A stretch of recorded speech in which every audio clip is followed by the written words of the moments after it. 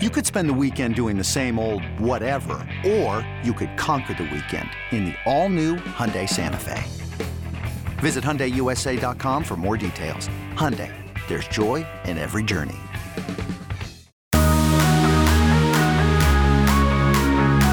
Welcome back into the Lions 24/7 podcast. I'm Tyler Donahue. He is Sean Fitz. Final few days of March. It feels like we're going backwards in terms of the weather. We'll be back on the practice field on Wednesday evening for what figures to be another brisk Nittany Lions practice until we finally get through into some consistency with the spring. But weather aside, spring ball well underway now, Sean. Week number 2. We've got some things to talk about there. We'll have some more information on episode 2 this week coming off of the practice field after another press conference with James Franklin. Mike Yurcich will be on the microphone as well after practice Wednesday. So content coming there. We're going to go recruiting heavy. You were on the road. So was Brian Doan down at the Under Armour Baltimore camp. And on your way down there, significant Nittany Lions news surfaced on Sunday morning. Neo Avery, a New Year's Eve commitment for the Penn State 2023 recruiting class, has exited that class. He's the number 126 overall prospect, the number 12 edge in 24/7 Sports evaluation. And Sean, this announcement came, really within an hour or so of him going face-to-face with media members. So the timing made sense on his end. Yeah, credit Neo Avery. He showed up at the Under Armour camp and spoke to whoever put a microphone in his face, basically. But yeah, that was a surprise. I was heading down 83 at that point and looked at my phone, or actually got a notification on my watch, and I was not prepared for that one. This is one that he just committed a couple of months ago, as you mentioned, on New Year's Eve. We were out of town for that one too, but yeah, that was one that kind of caught me off guard. And talking to sources and things like that, it had been an ongoing conversation through the week between Avery and Penn State. He wanted to take visits. Obviously, Penn State does not want their guys taking visits. Came to a head, and he found himself out of the class. Of course, the question comes back around every time this happens. Do you think he can circle back around? I do think this is a situation where Penn State could still land Neo Avery. He does not seem to be bitter or anything like that from talking to him. So there's a lot of things to work through, mostly on visits. I mean, he talked to Brian Doan the other day and told him Kentucky, Ole Miss, I think USC was in there, Miami's in there. Georgia was really heavy on him before. We'll see if some of those big teams come back and circle back around. But I think this is a situation where he'll find himself visiting schools in April, visiting schools, taking official visits over the summer, and then probably making a decision before his senior year. He's not going to get a chance to work out for a ton of coaches or anything like that this spring. He had the ACL surgery this offseason after injuring his knee playing basketball. So that might impact his recruitment a little bit, but Penn State still wants him. Penn State, thinks they have a shot. I feel like they have a shot just from talking to him. But obviously this is not the direction you want to go with your recruiting class at this point in the cycle. It kind of happens. I mean, it's kind of funny. I was thinking back to Nick Elksnis, the tight end from Florida, who decommitted from Penn State a couple years ago. He did that on the day of an Under Armour camp. So maybe this is something we're falling into with these camps coming back. But that's a tough one. I'm a big fan of Neo Avery. We knew that his recruitment was kind of different. He's a quarterback, recruited as a tight end. We see him best as an edge player. Penn State convinced him that he sees himself as an edge player, and I think that's the right decision. And it's such a valuable position that I think his recruitment, he's going to be in demand. So we'll see what happens over the next couple of months. I'm sure he'll be back on campus at Penn State. He just visited in January, but I think this was a situation where he thought he made a decision a little bit too quickly, and he wanted to circle back around and see some other schools. And honestly, from a human aspect, from a human perspective, can't blame the kid for that, at least from this end. And you look at within an hour or so of his announcement there, he tweeted out some new offers. I don't think those necessarily coincided with his announcement. Maybe these were some offers that came through. There were some offers through the process, because I talked to him offhand or, just via Twitter DMs and things like that. He was picking up offers throughout the process.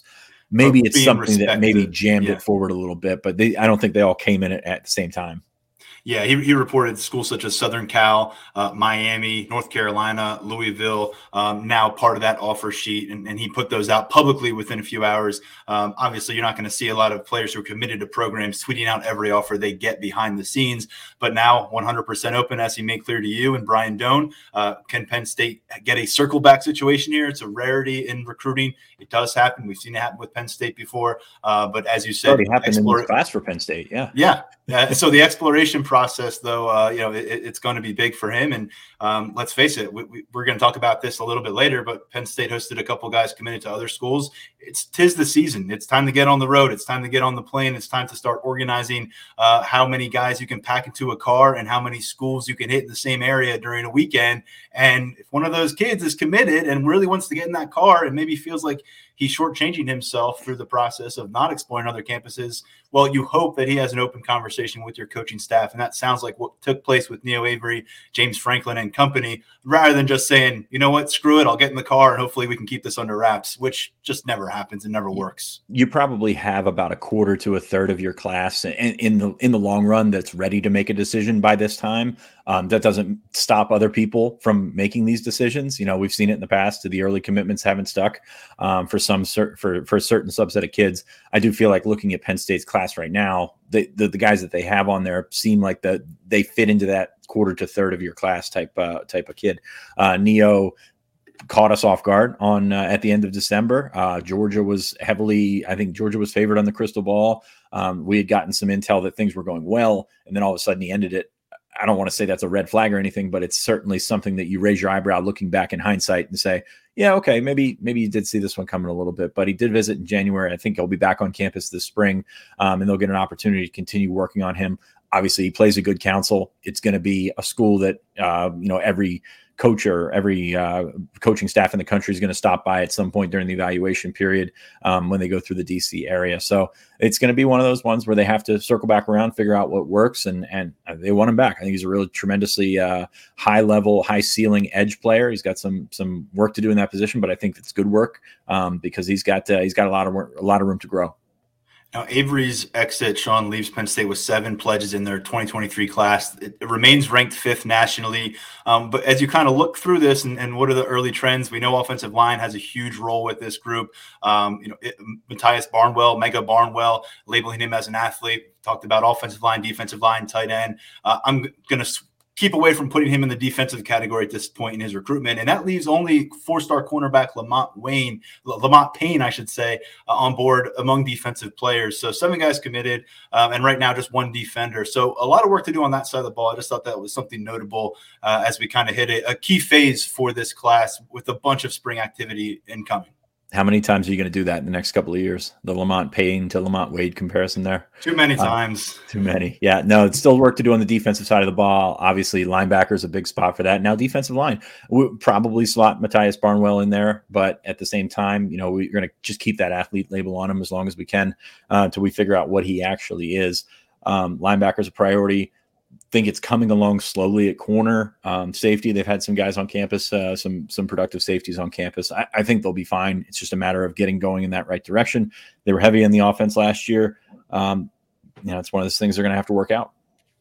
Now, Sean, of course, the biggest headline of the camp, at least as we're concerned here at Penn State, surfaced before the camp actually started, but there was still a lot to look at down there at the Baltimore Under Armour camp. Brian Doan had a bunch of breakdowns, some individual prospect reports, kind of overall top performers and recruiting rumbling stories, all those at Lions 24/7. Let's focus on some of your coverage, though, and a big name on this list, especially for Nittany Lions fans wondering where they stand with the defensive prospect, 4-star linebacker Tony Rojas.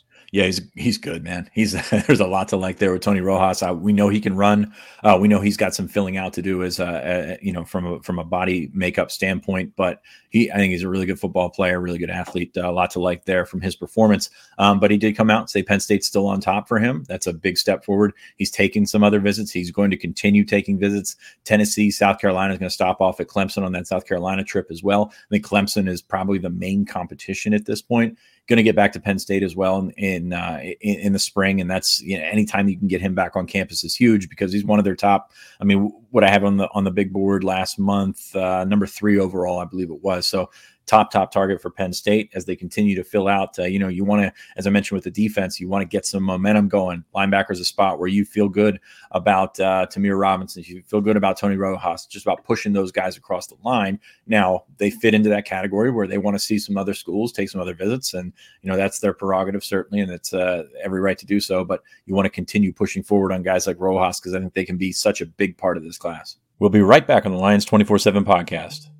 This episode is brought to you by Progressive Insurance. Whether you love true crime or comedy, Celebrity interviews or news, you call the shots on what's in your podcast queue. And guess what? Now you can call them on your auto insurance too with the Name Your Price tool from Progressive. It works just the way it sounds. You tell Progressive how much you want to pay for car insurance, and they'll show you coverage options that fit your budget. Get your quote today at Progressive.com to join the over 28 million drivers who trust Progressive. Progressive Casualty Insurance Company and Affiliates. Price and coverage match limited by state law. Ryan Reynolds here from Mint Mobile. With the price of just about everything going up during inflation, we thought we'd bring our prices down. So to help us, we brought in a reverse auctioneer, which is apparently a thing. Mint Mobile Unlimited Premium Wireless. How to get 30, 30, bit to get 30, bit to get 20, 20, 20, bit to get 20, 20, bit to get 15, 15, 15, 15, just $15 a month? Sold! Give it a try at mintmobile.com/switch. $45 up front for 3 months plus taxes and fees. Promo rate for new customers for limited time. Unlimited more than 40 gigabytes per month. Slows full terms at mintmobile.com. Sean, one thing to note there, of course, is while the defensive coaching staff remains very much intact in a lot of ways, the main voice there, Brent Pry, no longer there. He's been the guy recruiting linebackers for this program for so long. The entire room right now filled with recruits that he has personally pursued. Manny Diaz filling that seat right now, focused on spring ball, but clearly trying to double it up as a recruiting source for the Nittany Lions across the country. Early returns on that as he's trying to connect with guys like Rojas and some of these other defenders on the board who got their relationship started with the Nittany Lions through Brent Pry in a lot of ways.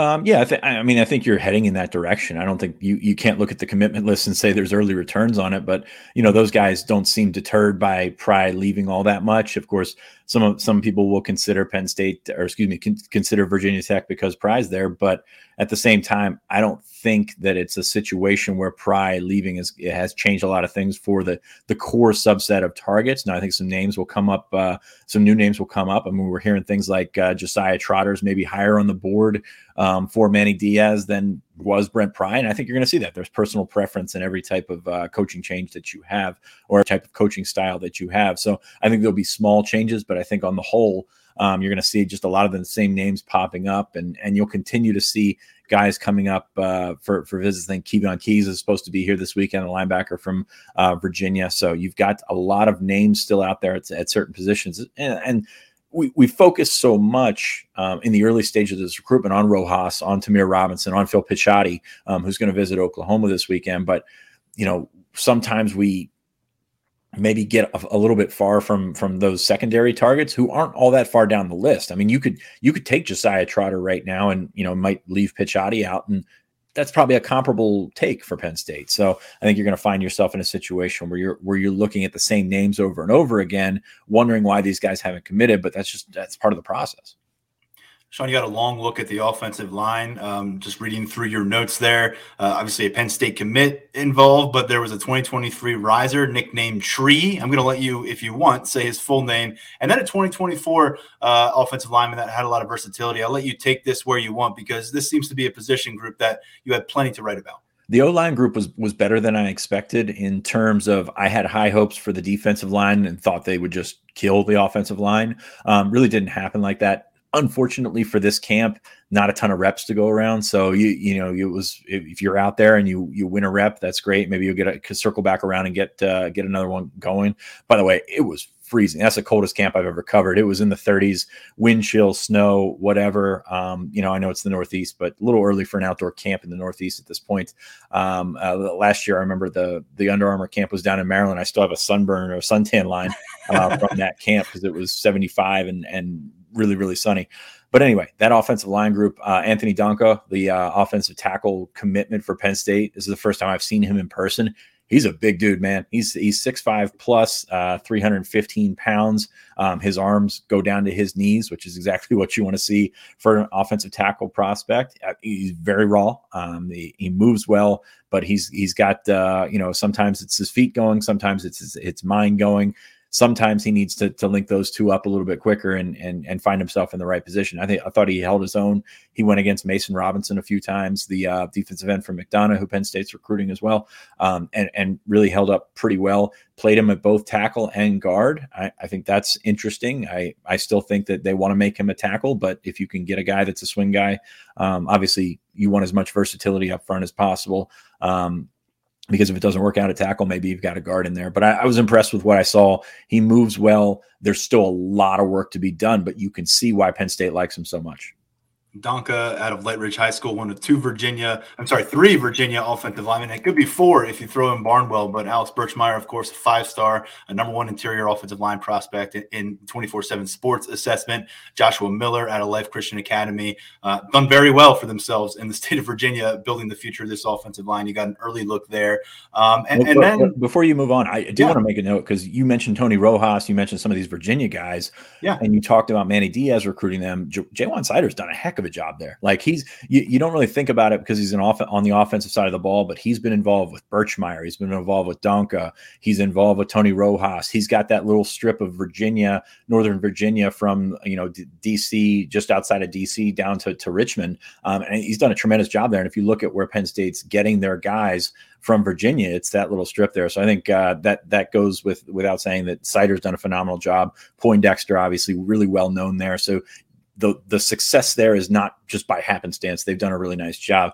Going back to the offensive line and fitting into that category, Fletcher Westphal, 2024 offensive tackle. Now, I'm a big guy myself. I'm looking straight up at this kid. This kid is a 2024 kid, 6'8 plus, absolutely huge. You don't see too many of those guys that say they're 6'8 and then they're actually 6'8. Fletcher Westphal, he's up there, man. He's a big kid, really well-spoken kid. Going to check out Carolina and Georgia this week, but he's been to Penn State a couple of times, camped for them last summer. I think that's where he picked up his offer.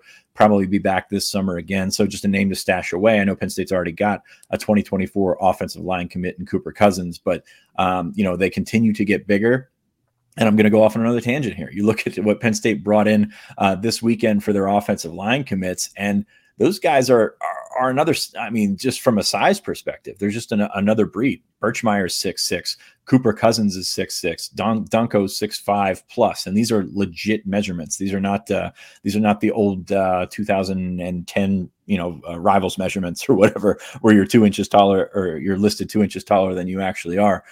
So I think that's interesting that the makeup of these offensive linemen is certainly changing. And then a guy, as I make this transition, Olu Babalede, I hope I'm saying that right.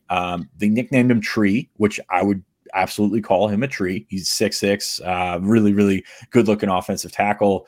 He was our alpha dog for 24/7 Sports. Really, really good looking prospect. I don't think his recruitment's fully taken off yet, but this is a situation. And I know it's a shorts and t-shirt camp, and hopefully those guys were wearing sweatshirts too and things like that, but shorts and t-shirt camp, one-on-one, but you can get some of the evaluation nuances that you can pick up from the offensive tackle or for an offensive lineman here, even though it's just the one-on-ones and shorts and t-shirts.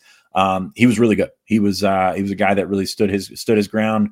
He's got good technique, good bend, a lot to like there. Penn State has been tracking him, but I don't think they were particularly close to offering.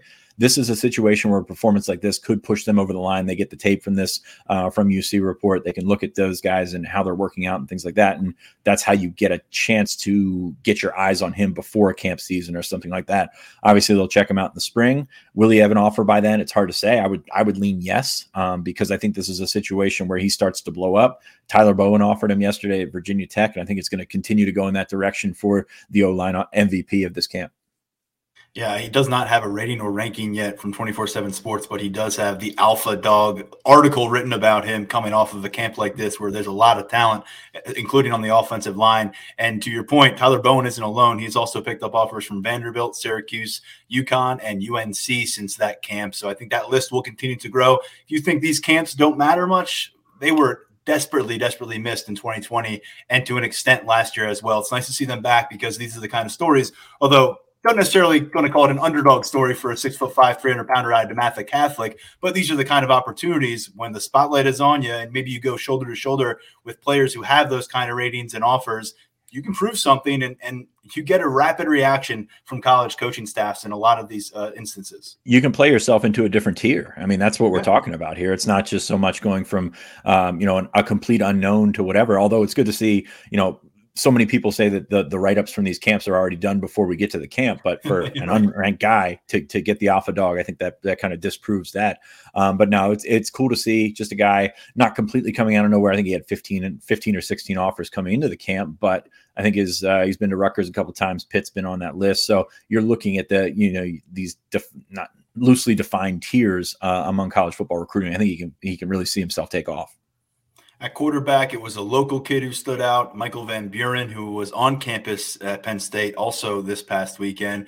So crossing paths with him a bit this weekend. 2024 quarterback, already has that offer from Penn State. What did you see from the young QB? Very smooth. Not the biggest kid in the world, which he's a 2024 kid, so room to grow, and hopefully he adds a couple of inches. But this is very smooth. It's easy to see just from looking at that group of quarterbacks, which wasn't a great group of quarterbacks, but he was very, he's at the front of the line, throwing good balls. The wind was a factor all day. And obviously drops are going to happen when it's 30 degrees or whatever it was. But I thought he did a really good job. I was impressed with his flick of the wrist and getting the ball out. I think he's got to get stronger. He's got to get bigger. But it's a good base. It's a good way to start. And we've talked about Van Buren here on the podcast before. He's the St. Francis quarterback who was not even the full-time starter, went out to De La Salle, won that game on national TV, threw 4 touchdowns, and all of a sudden he's got a Michigan offer, he's got a Penn State offer. So things took off quickly for him. So as he continues to get reps or continues to get starts under his belt, I think more schools are going to come in. Penn State has set themselves up nicely to start. It's going to be a recruitment, I think, that plays out a little bit longer because he is a 2024 kid on the radar very early. But he's done a nice job for himself so far. And he was at Penn State on Saturday. I talked to him a little bit, just impressed with the coaching staff, impressed with what they're trying to do up there. Penn State has not had any success whatsoever in signing St. Francis prospects, but they've had a lot of those guys on campus. And I think it's a situation where you kind of have this stigma that St. Francis kids aren't going to come to Penn State, but it ends up, as it does with everything else, it's a case-by-case, kid-by-kid basis in recruiting. Michigan, Penn State, and in-state Maryland are the earliest Big Ten offers for Van Buren. Sean, I know you covered a lot of this on your content that was published on Lions 24/7 on Monday. Anything else to mention here in terms of standouts or general trends that you're seeing on the recruiting trail early? Defensive line was good. Desmond Umeozulu. Sorry, I'm not good at some of these names. He's tremendous frame, same as with Joseph McPoy from the DC area. Deshaun Womack's a kid I really like from St. Francis. He's been up to campus and he's probably going to be back next month as well. As a defensive lineman, I probably say defensive end at this point, but I could see him growing a little bit. Mason Robinson, I mentioned him earlier.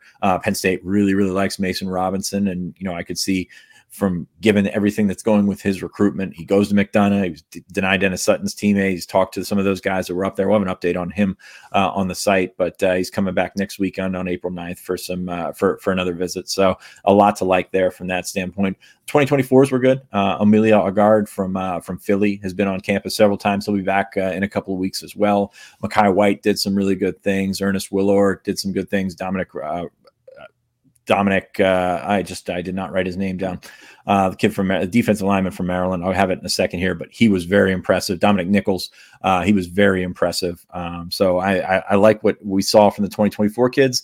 Tough to evaluate a camp like that. So cold, so many things going on, a lot of drops, a lot of wind and all that stuff, but another productive camp in this region. I'll give you guys credit because that was like mid-February, early February kind of weather that you encountered down there. So, again, Sean Fitz, Brian Doan, a bunch of coverage up on Lions247.com from Sunday in through the week. I think you'll continue to see interviews and stuff like that pop up on the site. Sean, meanwhile, back here on campus, an eventful weekend in Happy Valley. We previewed it a little bit toward the end of last week. And you and I both caught up with two guys who came together, two cousins who play for Orange, the Orange football program out in Orange County, Southern California. Kobe Boykin, Jet White, both of them are committed to Pac-12 schools. I'll let you start out here. Jet White, just a freshman when he committed to Southern Cal, and this is a kid you're going to hear a lot about, I think, when you follow the national recruiting scene in the next 3 years. I mean, he goes by Jet. How can you hate that? It's he came in this weekend, probably going to be a corner, probably going to be, and I said this on our site, the highest rated guy that they had on campus this past weekend. Eventually, I think he's going to be pushing for 5-star status. As a kid that really impressed as a freshman, committed to USC as a freshman.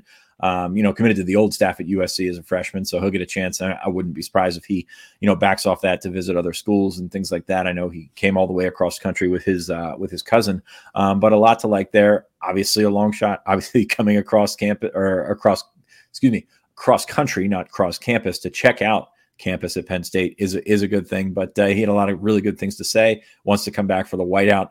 At this point, that's pretty much all you can ask, which with a guy that is shaping up to be one of the better prospects in the 2025 class.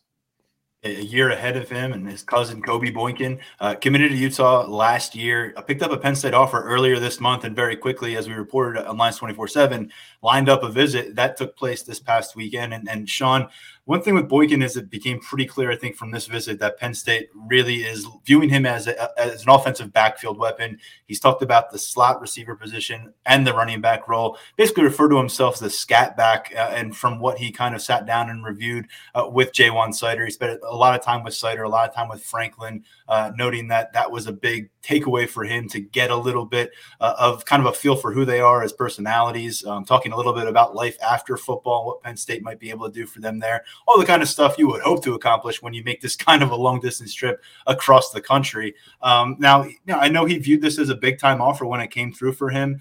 You look at some of the offers that arrived for him. A lot of them were regional, Pac-12 early on. Of course, the Utah commitment, then Utah goes out and wins the Pac-12 championship. That's going to make him feel pretty good. He'll be back there soon. He's going southeast, though, in just a bit. LSU, Memphis, maybe TCU as part of his upcoming travel itinerary. And this is a guy who last year, they packed 2 seasons into one out there in Southern California because of the pandemic. Showed up as an all Orange Coast League selection as a freshman in the spring, and then went out and had almost 2,000 total yards as a runner and a receiver, 10 scores as a receiver, 16 scores as a rusher. So when you make that kind of noise in Orange County, and then you go out and you have a really impressive performance at the Under Armour camp that they had out in Los Angeles just a few weeks ago, he was viewed as one of the top performers by our 24/7 sports staff. I think he's trending up. He's a little limited by his size, which right now is listed at 5'8". But some FaceTime with the man in charge, James Franklin, and with the guy who runs that running back room, Ja'Juan Seider. He said it opened his eyes. He's still committed to Utah, but very clearly he wants to see what the college football universe has to offer. And I think ultimately the Utes, despite their success there in their conference, they're going to face a challenge here in keeping him on board here in the next 21 months or so before they get to that signing day. I'd agree with that last point. I'm not sure if Penn State's the eventual landing spot for him. He is electric, though. Probably closer to 5'6" than 5'8", which is probably going to hurt him at some point. Jet actually sent me a picture of the two of them, and they're cousins. And Jet has him by 6 or 7 inches, and that's little cousin Jet. It's little cousin. So we'll see what happens with those two guys, but guys that you can get back on campus for the whiteout. And it's certainly tough to recruit California. It's tough to get kids to come all the way across. But if you're going to come across in March for an unofficial visit on your own dime, I think that's a good thing. A guy that was also here this weekend that we've maybe spoken a little bit more about, Amari Snowden, the defensive back from Roseville, Michigan, has been on campus a handful of times so far. Penn State offered him when he visited for a game last fall. Big kid, 6'2 plus, probably projects as a safety. I think we have listed as a corner on 24/7 Sports off the top of my head, but as a kid that really enjoyed his visit, I think Penn State probably put themselves in pole position at this point. Cincinnati's involved. Some other schools are involved. I don't think the Michigan schools are very involved in this one, but Penn State's put them in a position where I think that if they press and they want to go ahead with this, and Snowden could be a very realistic member of this class. Alan True had the rundown on Snowden's visit up on Lions 24/7. And on Monday, international flair here on the recruiting trail. Sean, you posted a story at Lions 24/7 about the NFL Academy of London bringing along some prospects to Happy Valley, including some that you saw down at that Baltimore camp. Yes, and before I get to that, Amari Snowden actually over 6'3". Now that I called him 6'2", so that's my fault on that one. But yeah, very intriguing. The NFL Academy in London has a new program by the NFL started in September 2019. Obviously, with the pandemic and everything slowed down, but now they're getting kids to the United States. This isn't a situation where they're sending them to board and go to a United States high school. but they're going to get themselves in front of it. Good group that came over from London for these camps. They stopped at Maryland, stopped at Towson. They went to Penn State. I think they're at Temple today. But they showed out in the camp. I was very impressed. Tight end Peter Clark, a 2023 prospect, about 6'6", 6'5", 6'6". Caught everything thrown his way. The most impressive thing, he was wearing gloves. Of course, everybody was wearing gloves. But he came over after a play and his middle finger was sideways, just pointing the wrong direction. And that's not good. I'm not a doctor. That's not good. He ran over to the medical tent. He gave it a couple of shakes. And before he even got to the trainer, he's like, okay, I'm good. And he went back to catching everything possible. So it was really cool to see some football guy coming from all the way from London. Kofi Taylor Barracks, a linebacker, he camped for the staff at Penn State last summer. Picked up an invitation to the Under Armour All-American game after the camp the other day. And all those guys were on campus on Monday. There's a couple other guys. Check out the write-up online. It's 24/7. But really cool. We know that PPI recruits has been all over Europe, and Penn State got Joseph Darkwa from there a couple of years ago. But this is a different sort of setup. They do everything in London. It's through the NFL. We'll see if this takes off. I know Jack Crawford has been involved with them. He's not actually one of the coaches, but he's been there talking to them and going through some things. So just a pretty cool little wrinkle that comes in, and you're getting visits out of these guys, and hopefully forging relationships, or hopefully for Penn State's perspective, forging relationships that can result in actual players. Been a long time since Jack Crawford landed in South Jersey for a little while and then took the stepping stone to Penn State. But that's a nice reference to hear in that conversation. Sean, anything else? Jack's doing some work, I think, for Sky Sports. I saw him at the Super Bowl doing some cool stuff. So even though his playing career is over, I think it's finally over. Really did a nice job hanging in the league. Lasted a long time. Yeah, it lasted a long time in the league. And for a guy that had really no experience coming to the States, really made the most of it. And not a guy that we talk about enough, as he was one of those guys on the track that needed to learn football, needed to learn things. And by the time he was about to hit his prime, he went to the NFL. So I think that's a situation that's good for Penn State, but you didn't see the best of Jack Crawford at Penn State, unfortunately, for Nittany Lions fans. All right, there's our UK segment for the episode. Back to week 2 of spring practice. Don't have a bunch to talk about. We're going to get a look at this team again on Wednesday, as we discussed. Our next episode, we'll have more to delve through. But Theo Johnson, Sean, was featured on 24/7 Sports Big Ten breakout list. 10 names were reviewed here by national analyst Brad Crawford and posted on 24/7 Sports Tuesday. Some of the others: Max Melton, the defensive back at Rutgers; Dean Ingram, a wide receiver at Wisconsin; David Prim, running back at Michigan State; Casey Thompson, a quarterback at Nebraska. It's a 10-player list. I'm not going to go through it, but Theo Johnson pops up there, and no surprise to you and I, it's a name that if Brad had reached out directly to us, who's the breakout player on Penn State this year, we both may have responded with Theo Johnson. We discussed that quite a bit this year. I think one of us, if not both of us, mentioned him in that kind of role last year going into the 2021 season. So I'm taking Theo Johnson off the table. Where we are right now, the final few days of March, who are you thinking as a very early breakout candidate in 2022? Oh, wow. That's tough. It'd be interesting to watch some of those positions as, you're feeling Jahan Dotson getting out of there. So some of those guys can step up. Can Keandre Lambert-Smith step up? Hard to say, but I mean, I'm going to go with Singleton. Just from talking to people in the program, that's a name that's come up. Katron Allen's also a name that's come up. I'll be interested to see how quickly they can press by those older players in the depth chart. So we, I've heard good things, and I hate saying this. I've heard good things about the running backs. We heard that last year. We'll believe it when we see it, but we like what we've heard about Nick Singleton so far. I'm just going to go with him to see where he stands, and I don't know how much we'll see of those guys in the blue-white game, how much we'll see of them running the ball in the blue-white game. Obviously, they need an offensive line to block for them, but Singleton is a guy that you continue to hear good things about.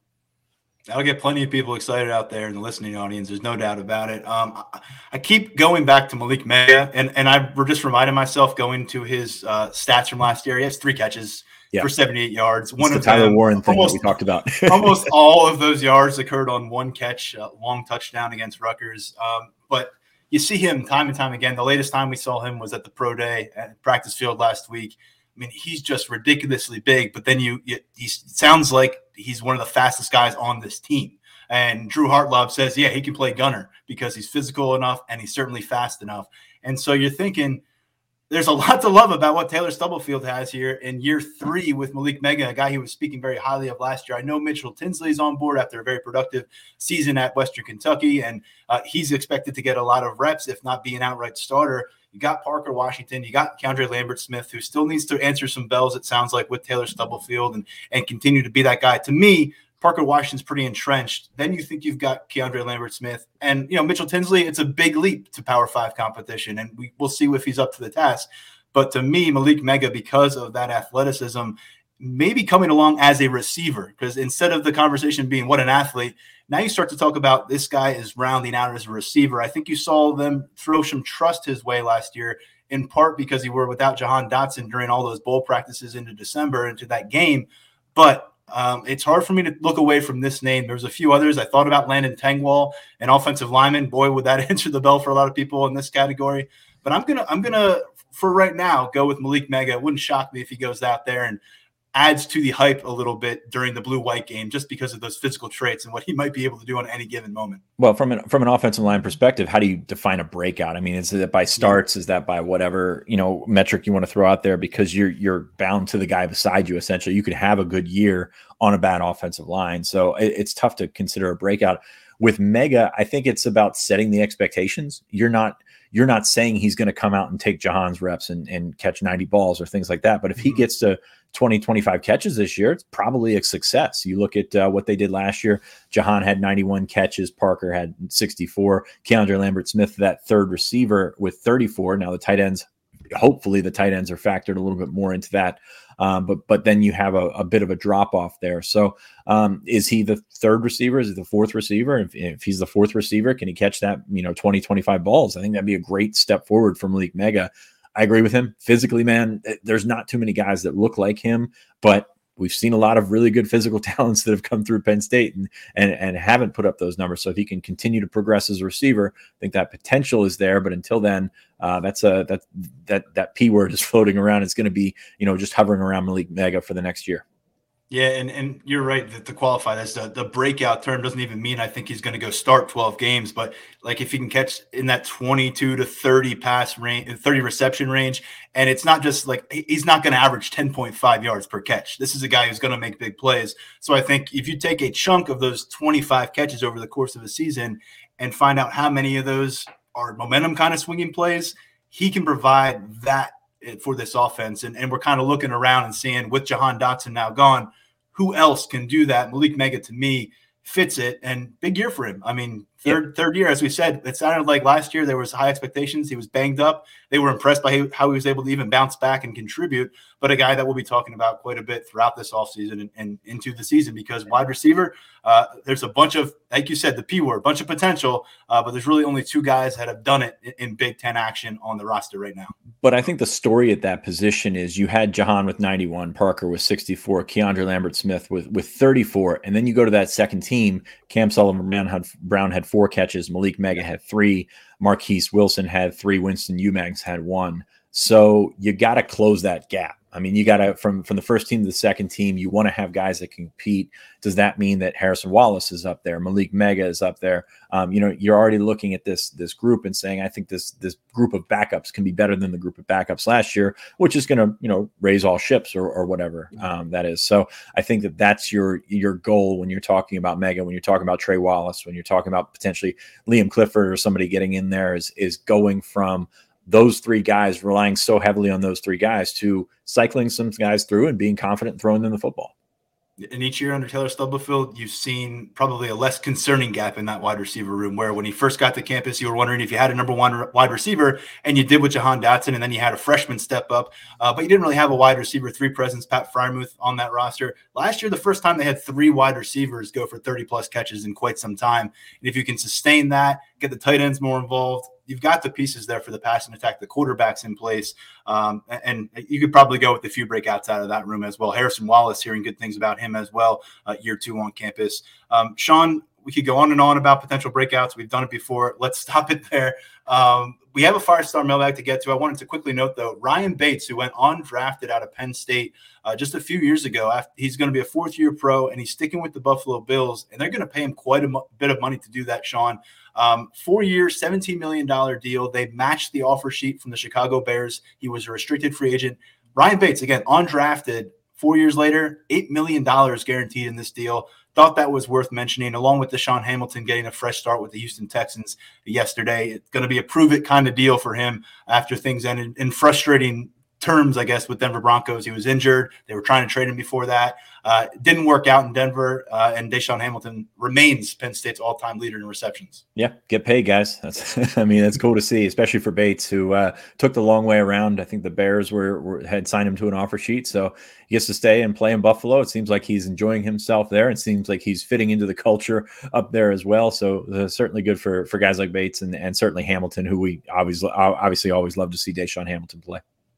Onto our 5-star mailbag, and we'll get right into it. The question is, what do you think is the best assistant coaching hire James Franklin has made, either in his entire time at Penn State or on the current staff?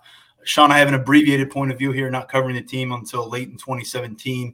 Of course, you've followed this thing along since the moment Franklin showed up on campus. Yeah, this can go several directions. I go with Moorhead just because it resulted in a Big Ten title, and that was like right away. I mean, obviously you forget how James Franklin's job status was viewed coming into that 2020 or that 2016 season, especially at the end of September after Michigan blew them out. But they found something that worked, and they turned into a Big Ten title. And you really can't look at any hire that he's made since and say that has resulted in, a tangible win-loss type of thing. But yeah, Moorhead's going to be tough to beat. What I liked about the Moorhead hire, and I would hope that this is something that taught James Franklin something about himself, is he let Joe do his thing. He let Joe be the head coach of the offense. He let him, just sort of run his thing and stayed away from it and was the CEO type. And I think that's when James Franklin has been most successful, when he's had guys like that he's been able to trust with the defense. And that kind of gives you hope. Trust with the offense kind of gives you hope for the defense this year with Manny Diaz. Obviously, Manny's got extensive head coaching experience. It hasn't always been the greatest at Miami, but he's got that experience. You're going to let him run his defense and do his thing, then you can, potentially thrive. And as I said, Franklin's at best when he's at his CEO status. Getting into it a little bit deeper, two guys that he hired right before the pandemic, John Scott and Taylor Stubblefield, who we sort of, just piled on at the time for the belt and for John Scott really not being a personality or anything like that. And, getting into it a little bit slower. Those guys have been phenomenal, absolutely phenomenal. Just turning around that receiver group, not only on the field, but recruiting as well. John Scott's doing a great job defensive line recruiting and defensive line producing. He's, a key, we don't point to him often enough as a key reason that they got denied Dennis Sutton, but they got denied Dennis Sutton. He found a guy like Zane Durant who doesn't fit the typical mold of what you're looking for, made him a priority and went from there. So I think those two guys who, I don't want to call it mea culpa or anything like that, but we kind of gave them a hard time at the beginning, and they've really turned it around. So they've proven to be pretty good hires so far. I think Joe Moorhead's just so difficult to disagree with. You've got to kind of just say you're right, because that Big Ten bling, that it's hard to ignore that ring that they won with him at the helm of that offense and the kind of production they posted the following year when they won 11 games, and they did some really explosive things, including putting up a ton of points on the road in Columbus. And what has happened with the offense since then? It's really difficult not to circle that and say what a hell of a hire that was. It's the easy answer, but how are you going to avoid it? Yeah, and I'm with you on Stubblefield, because there was a slow drip at receiver, maybe a bit bigger than a slow drip in terms of what they were producing and what they were bringing in and how guys were turning out, and it was getting to be a really bad situation. And we addressed it with the production and just the recruits that were coming to campus and not materializing in any way, shape, or form. I think Taylor Stubblefield, we'll see what he does with a lot of younger players, second-year players, a big class that he just brought in. But thus far, that has been kind of not just stop the bleeding, but you're moving in a completely different way with that pendulum now in the receiver room, with the way you're coaching it up, with the way that you're developing players, recruiting players. Jared Parker, I think pretty impressive talent, but he was here and gone so quickly. And Corley never seemed to be the right fit. I think that was pretty clear to everyone monitoring that situation in that role. And so now I think they've done a great job. And I'll mention Ja'Juan Seider.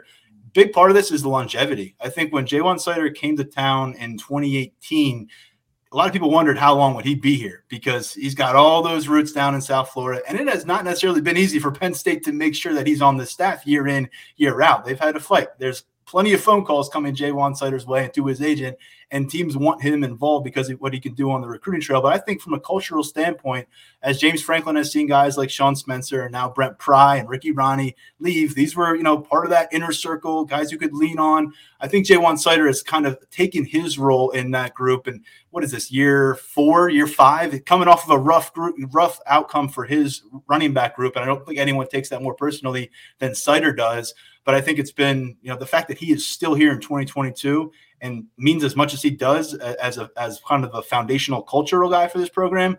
That's probably more than what a lot of people expected Penn State to get out of that hire initially. Yeah, I did not expect him to still be here in 2022. Florida came after him. Florida State came after him in the offseason. John Scott turned down a couple of SEC jobs this year, so they've done a nice job in retaining those guys. So it's been really interesting to see that. And, on the flip side, you mentioned Corley. Franklin has turned around and cut bait on some of these guys as well. The Corley, Lime Grovers, and guys like that looking for upgrades. I will say, going back to the beginning, he brought most of his staff from Vanderbilt, but Terry Smith was not on that Vanderbilt staff. He's still here. He's a fixture, and he's moved into that inner circle. Seider's moved into that inner circle. He also brought Charles Huff in, which, we kind of forget about Charles sometimes, but he's obviously on that trajectory, doing some great things. Head coach of Marshall right now. He went with Joe Moorhead. He went from the lowest rung on Penn State staff to Joe Moorhead's right-hand man. Then he went to Alabama. Obviously speaks for itself there. And he's been just great to follow his career, because he's still a fairly young guy. And Marshall, I don't think, is going to be his last stop. Yeah, that Franklin coaching tree, we'll see where it is 5 years from now, but it's come a long way in the past 5 years, something to be very proud of for him and the program. It's impressive the way that is growing, and it's the head coaches that have come out of it. Sean, that's going to do it for this episode of the podcast. Between now and the next time we talk to folks, we'll have a glimpse at practice. We'll have James Franklin and Mike Yurcich. Our understanding is Juice Scruggs and Jonathan Sutherland also expected to meet with the media after practice on Wednesday. So a lot coming your way. For now, thanks to our producer, Lance Glynn. Thanks to Sean Fitz. I'm Tyler Donahue. This is the Lions 24/7 podcast.